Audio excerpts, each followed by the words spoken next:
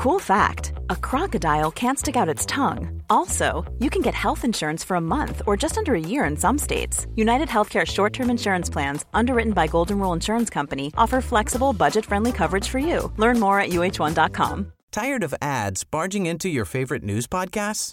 Good news. Ad-free listening is available on Amazon Music for all the music plus top podcasts included with your Prime membership. Stay up to date on everything newsworthy by downloading the Amazon Music app for free or go to amazon.com/news ad free. That's amazon.com/news ad free to catch up on the latest episodes without the ads. This is The Guardian. Yes, those summits are in great part about the great power relationship.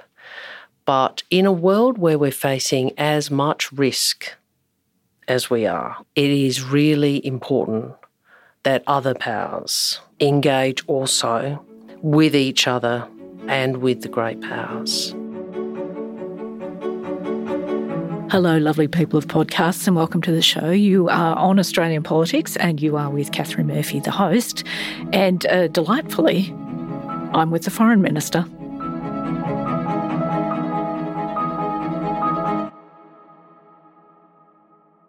Yes, the Foreign Minister, Penny Wong. And I really wanted to grab Penny and wrangle her into the pod cave this weekend because I am just back from, was it 9 or 10 days? I can't remember, with Anthony Albanese as we sprinted through summit season in our region. And it was a fascinating trip. I knew it'd be good. But it exceeded my expectations for interest level. And funnily enough, the woman who would have done enormous amounts to set up that whole sortie was absent on the trip. We didn't see you, Penny. No, well, I was doing other stuff, wasn't I? Yes, you were. No, and we, it's sort of allocation of resources, and I figured he was fine. Indeed, and he did really well. So it was a very successful trip. Yeah, it was. But anyway, as you are literally in the centre of all of the precursor activities that led up to summit season, I just actually wanted to debrief with you. And share the debrief with the listeners. So let's start with the event that captured most attention on the trip, which was Anthony Albanese's meeting with Xi Jinping for the first contact at that leader level since 2016. That's months in the making, that conversation. Why don't you take us through the steps that led us to that moment? Well, first, perhaps the purpose and the rationale. Yep. Which is this: we have a pretty complex and challenging relationship with China. We have a lot of differences we need to deal with. We also have issues in this world which China has to be a part of the solution to. Climate change is an example. So I suppose we start from the basic principle that there is a benefit to engagement. And as the Prime Minister said, our objective was to, 1, be able to engage, 2, and to have dialogue, 2, cooperate where we can, disagree where we must, engage in the national interest, and thirdly, to have a relationship where we could manage our differences, which we think we can do if both parties manage those differences wisely. So to get to that point, I think we made clear before the election there are fundamental policy settings that Australia was not going to shift on. But we also did not think the utilisation of the China relationship in domestic politics in the way that Mr Morrison increasingly and blatantly did. First and foremost in many ways was Mr Dutton. We didn't think that was in the national interest. It made a difficult and complex relationship more difficult. We had I had 2 meetings with Foreign Minister Wang Yi and a telephone call, and obviously there's the diplomatic engagement at the officer level. And I was pleased that the meeting occurred. Obviously, there's still many things we need to work through, but I think talking is better than not talking. And it's sort of very interesting from my vantage point at the summits that the Chinese leadership had a number of meetings over the course of those events, certainly in G20 and APEC. And it sort of looked from my vantage point as if China had made a calculation about how it might re-engage after a period of very rancorous relationships, major power conflict, all that sort of stuff, right? I know you'll say to me I'm not a commentator, but I'm genuinely interested in your insight. Am I right in that general sense that there appeared to be a moment where China was looking to re-engage to a degree? And if that's correct, what is informing their thinking? Well, you're right. It's not generally good for foreign ministers to become commentators, and I probably am unlikely to be drawn on that. But I can answer that this way. China, like I think most, or if not all countries, acts in what it sees its interests are. China clearly did engage with quite a number of countries in the multilateral meetings you were at. Yep. It's true that, it's one of the first, I think the first face-to-face meeting post-COVID, so obviously it was the opportunity, but there's no doubt there was a lot more diplomatic engagement by President Xi and the Chinese delegation than previously. And certainly I think Australians have seen a change in tone in the relationship on both sides. So the language certainly we use from the government differs from the drums of war and some of the language from, for example, the ambassador here, but also from Minister Wang Yi after the meetings also was a more engaged tone. Having said that, there are obviously issues we don't agree on, and we've seen some of those don't change. Obviously, things like AUKUS, Xinjiang, we are going to have those public disagreements. But there has been a change in the way in which China is engaged. But do you think it's about... I think it's about an assessment of where their interests lie. Yeah, where their interests lie. Yeah, which is what all states do. Sure. Oh, yes, of course it's not unique to China to actually make a national interest calculation. But I'm just sort of fascinated because obviously there's a number of bilateral relationships and a number of bilateral calls that the Chinese government would make in terms of re-engagement. But the focus in those summits obviously is this orbit, between... Or sort of, I think I described it in a piece that I wrote about it sort of Joe Biden and the president of China easing around one another in this sort of, fulcrum of great power competition with the rest of the world looking on, right?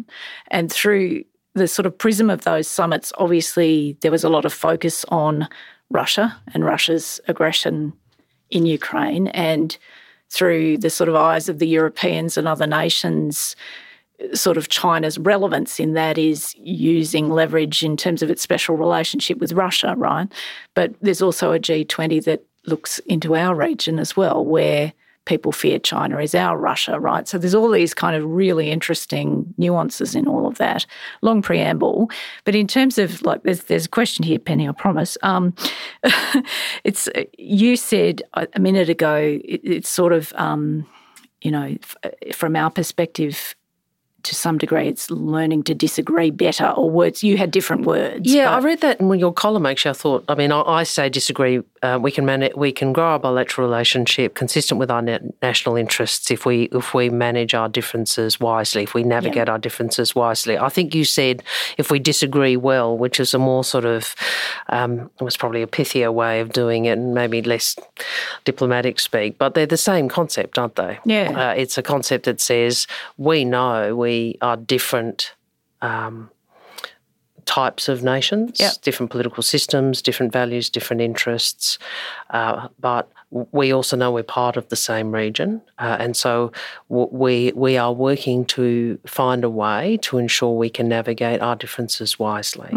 But can I just come back to your preamble, because it's quite an interesting image, isn't it, or conceptual image. Yes, those summits are in great part about the great power relationship. But in a world where we're facing as much risk as we are, it is really important that other powers engage also with each other and with the great powers. So I see the value in those summits not just as a forum where other countries can engage with the great powers, but it's also about that web of relationships, which is the multilateral system, the plurilateral system, to try and generate the equilibrium that stability requires. Yeah. An observation that Joe Biden made after his first face-to-face meeting with the Chinese president of his presidency, he told journalists afterwards that strategic competition was baked in. There was going to be no diminution of competition between China and the US. What he was seeking in sort of normalising or stabilising the relationship was a clear communications channel to avoid catastrophic miscalculation. And if we sort of cut through the translation of what that means, the president said he wanted to be able to pick up the phone to the Chinese president and stop a war. Correct. But that is important. But it's also not we all have an interest in averting conflict. We all have an interest in competition not escalating into conflict, and for there not to be miscalculations or misjudgments. And miscalculations can be both, practical but also strategic miscalculations. One of the things I said to the General Assembly is, we as middle powers and smaller nations, we can't be observers. We can't be passive observers of what the great powers do and hope that they will keep us safe. We want to really encourage, urge the great powers to have those lines of communication, have that engagement, have a stable relationships. And we also want to work together to try and build a more stable regional system. Yes, but it was sort of interesting to hear Biden sort of reduce his objective to something that narrow, whereas I think Australia's kind of interests are broader than That's that right. for the reasons you articulate. Because we are a middle power. And so we have to augment or enhance our power by engaging with others. And one of the things what we're really seeking to do is to, for example, work with Southeast Asia, not to ask them to pick sides, not to ask them to be part of strategic competition in a polarised sense, but to work together with us on what is it that we can do to preserve the region and the regional order we want. A stable, prosperous, peaceful region in which sovereignty is respected. And there are attributes of that region which matter to us all, regardless of where we might sit. If we're a country's non-aligned or a US ally, we actually all do care about trading arrangements which are predictable. We do care about international law of the sea, which enables not only predictability and stability, but it makes sure that larger powers don't simply get to do what they want regardless of the interests of small powers. And that's right. I mean, the multilateral system fundamentally, and international law and norms fundamentally are about saying we cannot allow might to be right without any conditions or constraints. It's about constraining the power of great powers. And great powers are always great powers, but we have an interest in rules and norms. Yes, and in those relationships, webs of relationships. But it's sort of interesting because Australia is perceived often in the region and in Southeast Asia as a proxy of America, right? Like that is a perception. I don't know that is a perception, and I think we should be pushing back very strongly on a narrative which strips us of our sovereignty. We are a US ally, and that choice has been made. But we are part of the region, and we engage with the region as Australia. Like, we have our national interests and our values, and we press them. Yeah. And of course, we work with the Americans, as we should, because America remains indispensable to the sort of balance in the region that we need. But it's sort of at one level, I could see the differences more clearly between our strategic interests and the US's strategic interests in those forums. I could see it more clearly than I could actually see it at home. But also I can see the difficulties, though, of navigating that old baggage of proxy of the US in the region, particularly with AUKUS. A number of, obviously Indonesia's not happy about that, Malaysia's not happy about that, the Philippines is not happy about that. Well, what I say to them is this. One, it is unsurprising that Australia would want to replace an existing capability. Two, we are not the country, we are not a country that is engaging in an arms race. Three, we always contribute to peace and stability in the region. That's what we want to do. And four, the conflation of nuclear-powered and nuclear-armed is irresponsible. I mean, we have no Australian government has any intention of acquiring a nuclear weapon. And so I think that's just a misinformation. In terms of the reset with China, I mean, we've obviously, you and I have sort of stepped through in this conversation the capacity to disagree more productively, whatever construction, your diplomatic one, my journalistic one, right? So there's that. But obviously we have a couple of Australian citizens in detention in China still. Is this reset predicated on China sorry, I wanted to express this more in a more erudite fashion than let our people go, but fundamentally, what are the preconditions, if any? Look, I've consistently raised the issue of Dr. Young and Cheng Lei, and as well as continuing to assert our position in relation to those death penalty cases, consular cases.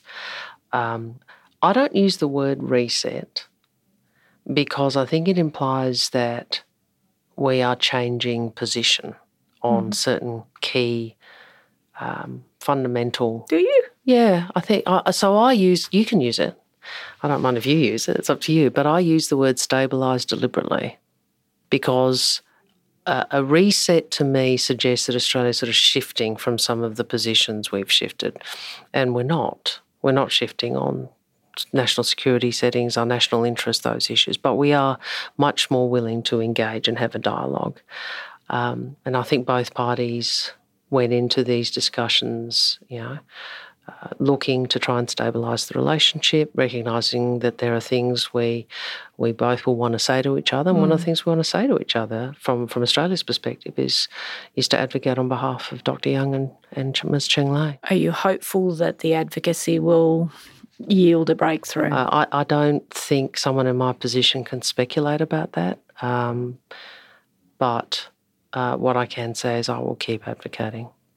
I'll keep saying what I am saying publicly and privately. And speaking of letting our people go, the other key development during summit season was in Myanmar and the release of the academic economist Sean Turnell, which was quite an amazing moment actually to be there in Bangkok when that happened. It was a pretty amazing moment to get the advice. Well, I can imagine. And well, you have been. I think that what did the Prime Minister say? Relentless. I think he characterised you in relation to this as relentless. Tell us the story of how we got to this point. So one of the things I say is, we take the world as it is and we seek to shape it for the better. And there's different ways in which you try to do that, aren't there? And with Myanmar and Sean Turnell, I said consistently he's our first priority. We were very grateful to a whole range of Southeast Asian nations who were prepared to advocate with the regime on our behalf. And I particularly mentioned publicly Brunei and Cambodia. Cambodia was obviously chair of ASEAN when we came to office, so unsurprisingly made representations in that position on behalf of to the regime for Mr. Turnell, Professor Turnell. I did make the decision, I think it was in about September, that I would seek to engage directly with the military regime, which I did. And, I was really pleased that he's out. Well, it was sort of quite a difficult situation for you to navigate because there were a lot of credible voices out saying need to apply sanctions, need to juice up the pressure, etc. What was your own assessment during all of that? What my assessment was what I then did. Like we had made Mr. Sean a priority in every ASEAN engagement. Obviously, I've been to a lot of ASEAN nations since we were elected, and also met a lot of people at the East Asia Summit and the G20 and so forth in the lead up meetings to the ones you've been to. So he was, we've consistently raised him with ASEAN partners, and as I said, I'm really grateful to ASEAN nations and others who advocated on his behalf. When you hold this office, and it's an office, right? It's not you personally. You have to try and make the best judgments you can about advice. And one of the things I promised myself was that I would really try to do that without responding in a knee-jerk way to domestic political pressure. But it's also, what's it like engaging directly with the military junta in Myanmar? Well, how does one even do that? I'm not sure I want to go in. Well, you make a call, or you get a call eventually. But look, Gareth engaged with the Khmer Rouge in order to help Cambodia find a path out of war. So engagement isn't always the only answer, but it's usually the case that I think the answer is rarely found without engagement. Yeah. And you've mentioned, obviously, the advocacy from ASEAN countries, Cambodia, etc. ASEAN's often criticised for lacking strategic leadership, for divisions in the membership, for having not a coherent position on things. And going into the summit, as we flew into Phnom Penh, that was the drumbeat of analysis was Myanmar's a big problem. ASEAN is incapable of facing up to it, incapable of doing anything constructive, apart from the sort of theatrics of an empty chair in a meeting. But it was really interesting, actually, to sort of see, certainly from Australia's perspective, that sort of pressure, that sense of isolation with the regime. I mean, look, I don't pretend to know how the military junta in Myanmar thinks about things, but it was interesting that pressure seemed to have an effect. Is that a superficial judgment that I've made? I think pressure. I think that's right. And people often, there's a lot of commentators who write a lot about why ASEAN, can do better. ASEAN's been around a long time, and it is geographically the centre of our region.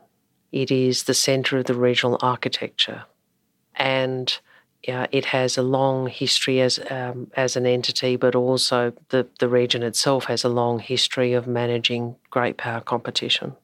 So I think people who are highly critical of ASEAN should be, perhaps a little more respectful of ASEAN's history and ASEAN's place. I think I see ASEAN centrality as deeply important to Australia because the sort of stable region we want, a region that is both stable and respectful of sovereignty and prosperous, I think requires ASEAN at its centre. That doesn't mean there aren't others who are engaged in the region.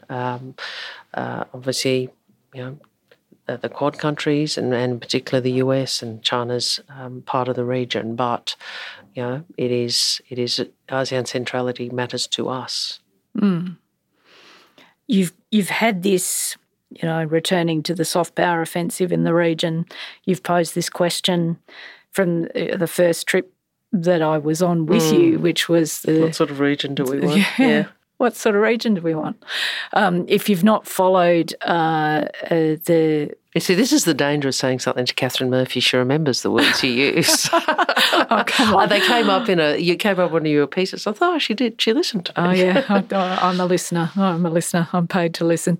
But I'll just give listeners a quick background, because obviously you weren't in a conversation that Penny and I had when we were travelling, I can't remember whether to or from Jakarta, which was an early visit. The Prime Minister made an early bilateral visit.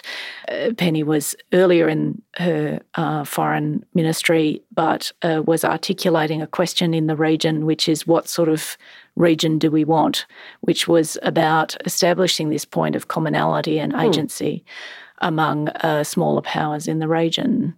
So you've been asking the question for months now, what sort of region do we want? You've been asking this all around the place, Pacific, Southeast Asia. What's the answer?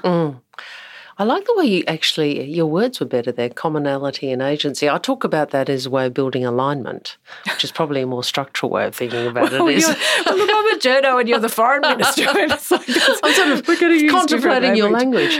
Look, I think ASEAN nations have said very clearly they don't want to choose. In other words, they don't want to have to take sides. And different nation states obviously have different articulations of their interest. Do I think at the broadest level there is a view that we want a region that's stable, that's prosperous, and that is respectful of sovereignty? Yes, I think we do. And I think countries across the region would say they want those same things. What people think is required for that will obviously differ at times. There'll be alignment at times, but it provides a basis for a discussion. Mm-hmm. Do you think that partners in the region have sort of met you at the level you're posing the question? I hope so. I think there is a lot more sophistication and history in the navigation of great power competition in Southeast Asia than sometimes external commentators recognise. Yeah, that's true. And if you look historically, it's not new for this region. No. I was going to make one point actually in terms of the being able to engage, to pose that question, to have a good dialogue. And I've been really, it's a real privilege to have some of that discussion with people from different perspectives and different cultural and national backgrounds. The point you made before about how we're seen in the region, part of why I talk about the diversity of the Australian people and how many of us have, born overseas or are the child of someone born overseas, as well as our First Nations heritage, is not just because I believe it philosophically, but I think it is an exercise in national power to remind people of the fullness of who we are. So we are not just a post-colonial, primarily white outpost. We are a multicultural society that shares common ground with so many of you because of who we are. And I think we speak from a place of greater strength in the region, or greater closeness to the region. Yeah, well, it's funny you say that, because I did witness that myself during that trip when we went to that university campus in Makassar. And you spoke about that. Yeah, and the Prime Minister spoke about the history of the trade in the north of Australia, and it was fascinating watching those young students listening to that, engaging with that, new thought for some of them.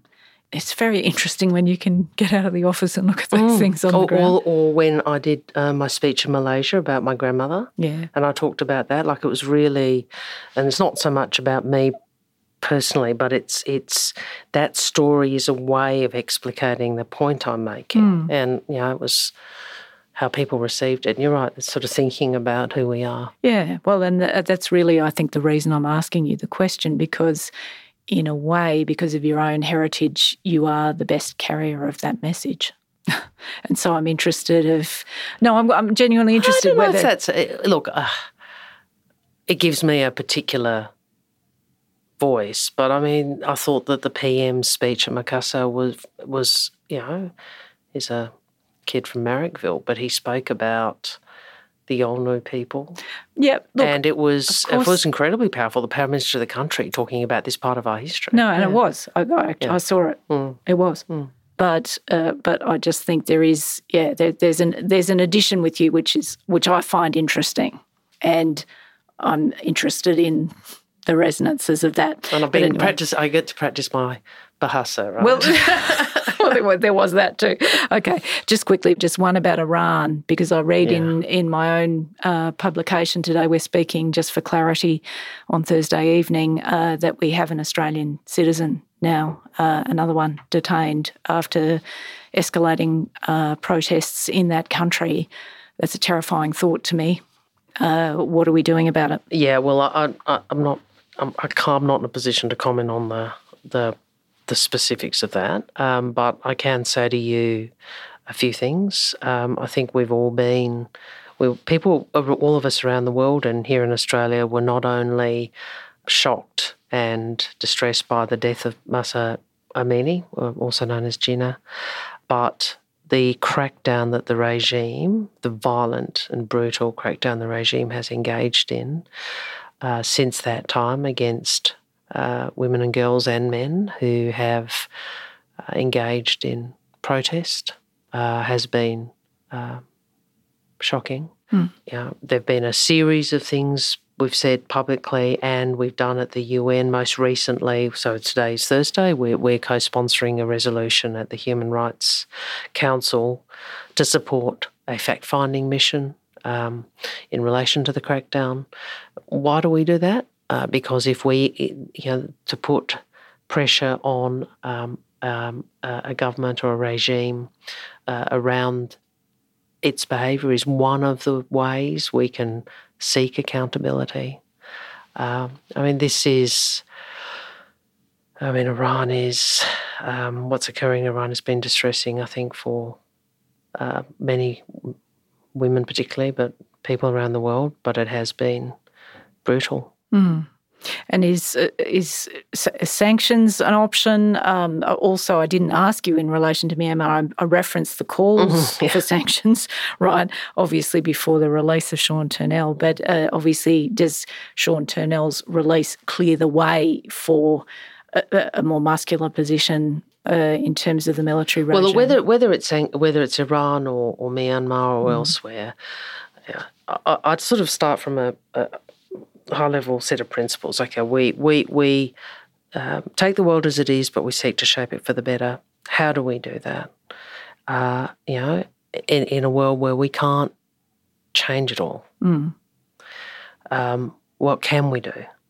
I think we can use our voice to say things publicly. And I think individuals have been doing that as well as the Australian government.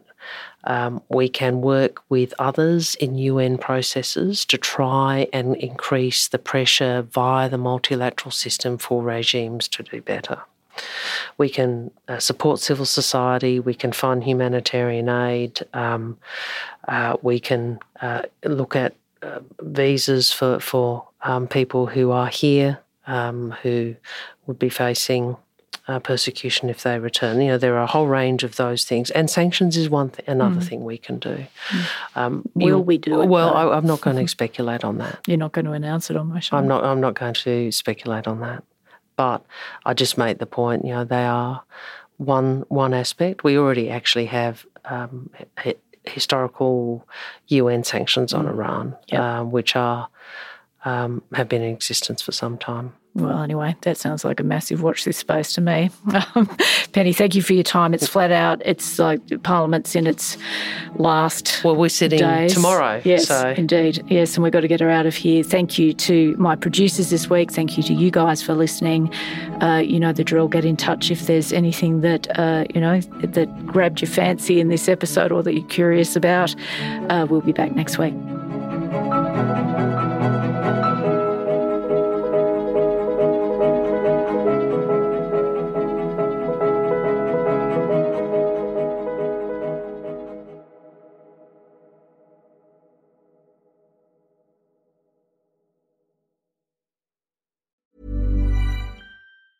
Tired of ads barging into your favorite news podcasts? Good news. Ad-free listening is available on Amazon Music for all the music plus top podcasts included with your Prime membership. Stay up to date on everything newsworthy by downloading the Amazon Music app for free or go to amazon.com/news ad free. That's amazon.com/news ad free to catch up on the latest episodes without the ads. Hi, this is Bachelor Clues from Game of Roses, of course, and I want to talk about Club Med. Everybody knows Club Med has been the pioneer of the all-inclusive resort since 1950, with almost 70 resorts worldwide, ranging from beachside destinations in the Caribbean and Mexico to exotic locations like the Maldives and Morocco, or even the mountain destinations like Japan and the European Alps. Dine on delicious gourmet cuisine, enjoy more than 20 activities, and make memories with your family. For more information, visit clubmed.us or call 1-800-CLUB-MED or your travel advisor.